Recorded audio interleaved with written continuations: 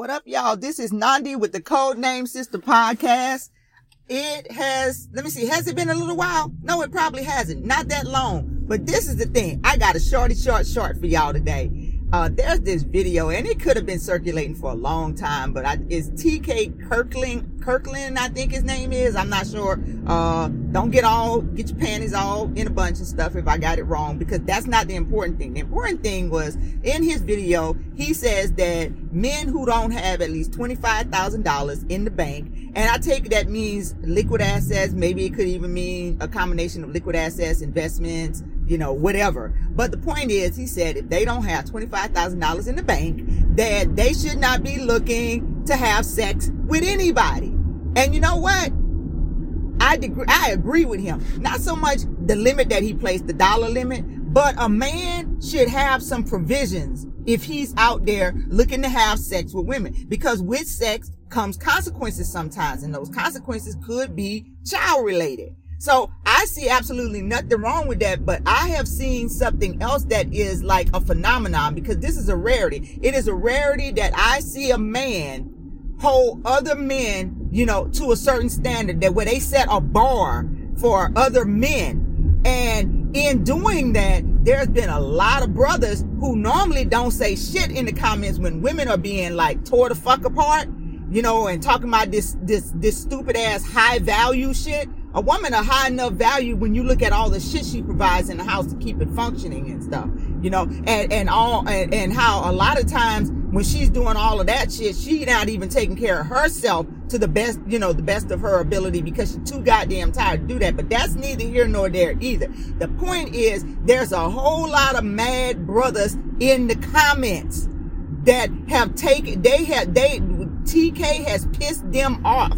And so they're at the point where they making excuses. The average black household has less than $10,000 in liquid savings, and they coming up with all kinds of what I call excuses, because these are fucking excuses. Do you hear me? These are excuses, because when you want to provide for something you care about, you are going to find ways to get what needs to be got.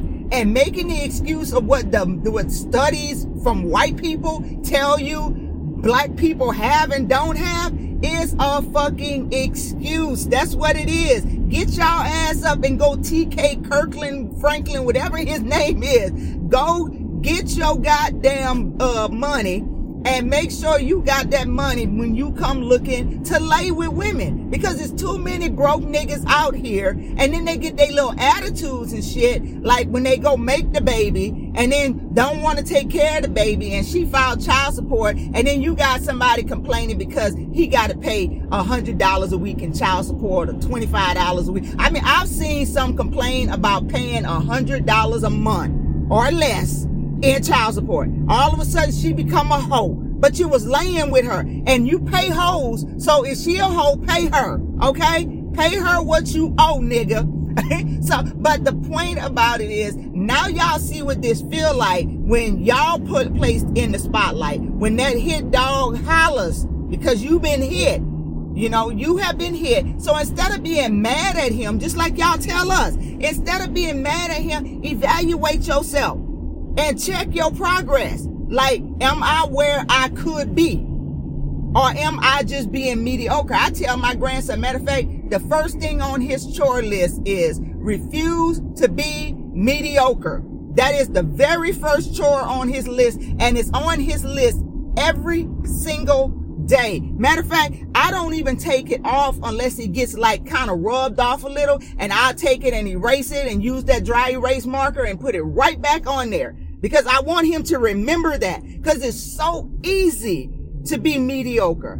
And mediocrity requires you to make excuses for why you are mediocre. And it's always revolving around because it's not your fault. When a lot of times, yes, it is your fault. It is your fault. If you underachieving out here because you're mediocre, not because someone has cut off, and even if they cut off access through one door, find another one, damn it.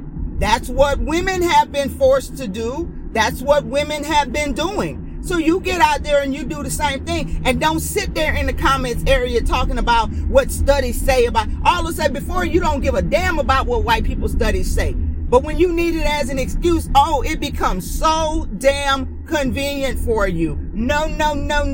You don't get this one, brother man. So you go out there and you make your $25,000 acquisition. Maybe that's $10,000 for you. Maybe that's $5,000 for you. But I'm going to let you know this. When you decide to add a woman to the mix and the possibility of creating a lineage of children, you need to come with some type of provisions. And you don't have no excuse, because you don't have to go to college to make enough money to have $25,000 in the bank.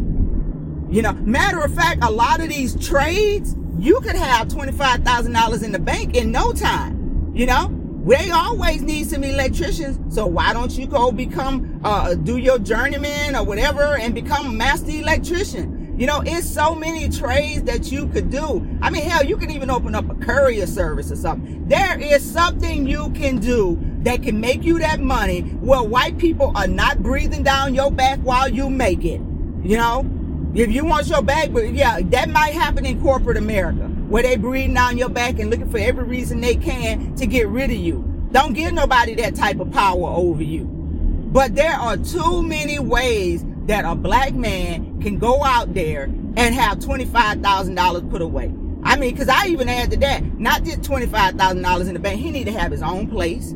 He need to have a car of his own. So, because you're not going to get mine, you know, so you need to have a car of your own. You need to have a place of your own. So that way you ain't got to be looking to move in. You know, so, you know, leaving your mama house or your roommate place or whatever the hell it is, you know, go have your own place. I mean, just certain things, man. Come on, man. Get off y'all ass. Stop being mediocre. That's basically what he's telling y'all. He's telling y'all to stop being mediocre and stop trying to use excuses, ways to excuse your lack of motivation. Get out there. Be self-motivating. Get out there and get it. And not only, you know, for some of y'all go get it, then you go get a white girl. But that's what you wanted anyway. You know, so a sister still don't benefit, because then you start talking about how loud she is, how she like to argue all the time, how she always nagging. When really what you're saying is you're weak. That's what all that means. When you say all of those things about black women and you lump all of us into one category, you are really, truly saying that you are weak. Because only a weak man would say something like that, because every black woman you've ever met isn't one who's always arguing. It isn't one who's always loud. You know, it isn't one who's always nagging. And nagging, I done told y'all about that before. Anytime I hear a man say all she do is nag, I know that whatever it is she asked him to do a long time ago, and it has yet to be accomplished. So basically, it's like your children, when you're always telling them to do something and you have to tell them multiple times. This is what you are. You are that child in an adult body, because an adult woman and you're supposed to be an adult man, you shouldn't have to be told that many times.